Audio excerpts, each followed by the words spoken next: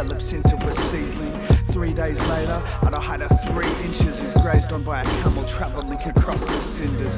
Burnt this barren land, once lush, now desolate, restless and black like death. The camel centers its balance and heads on in search of water, but accosted by a wandering predator, it is slaughtered. The beast fills its belly and then it vanishes through smoke and manages to find land green with lavishness. Its head begins to spin, feet become wobbly, then dies at the edge of a stream, convulsing horribly, slips into the water and floats past 2 villagers in banks on the soil, but in front of 3 visitors. The first and the second back away repulsed, but the third checks a vein in the hope of a pulse. The 3 men clamber up back to the truck, unraveling explanations why the carcass was fucked, but little did they know the third man had been infected by a virus undiscovered till his body was dissected in the hospital. Impossible, how could this be happening? His friend got out a pen and scribbled down with shaky lettering a letter of I love you to his family and friends, explaining that his life was coming to ends. Then he started running through bush and through scrub, wishing that he was kicking back with his mates at the pub.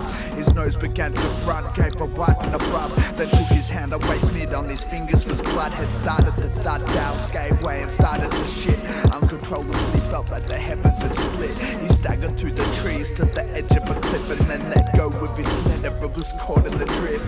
The note rose up now, caught in the draft of the thermal current. He just looked and he laughed, cause it seemed so free, blowing around in the wind, knowing that his transference was about to begin. His eyes fixed at the moon as he took a deep breath, knowing that all too soon he could finally rest. He felt calm like the ocean in its watery depths, then stepped off the cliff so serene as he wept.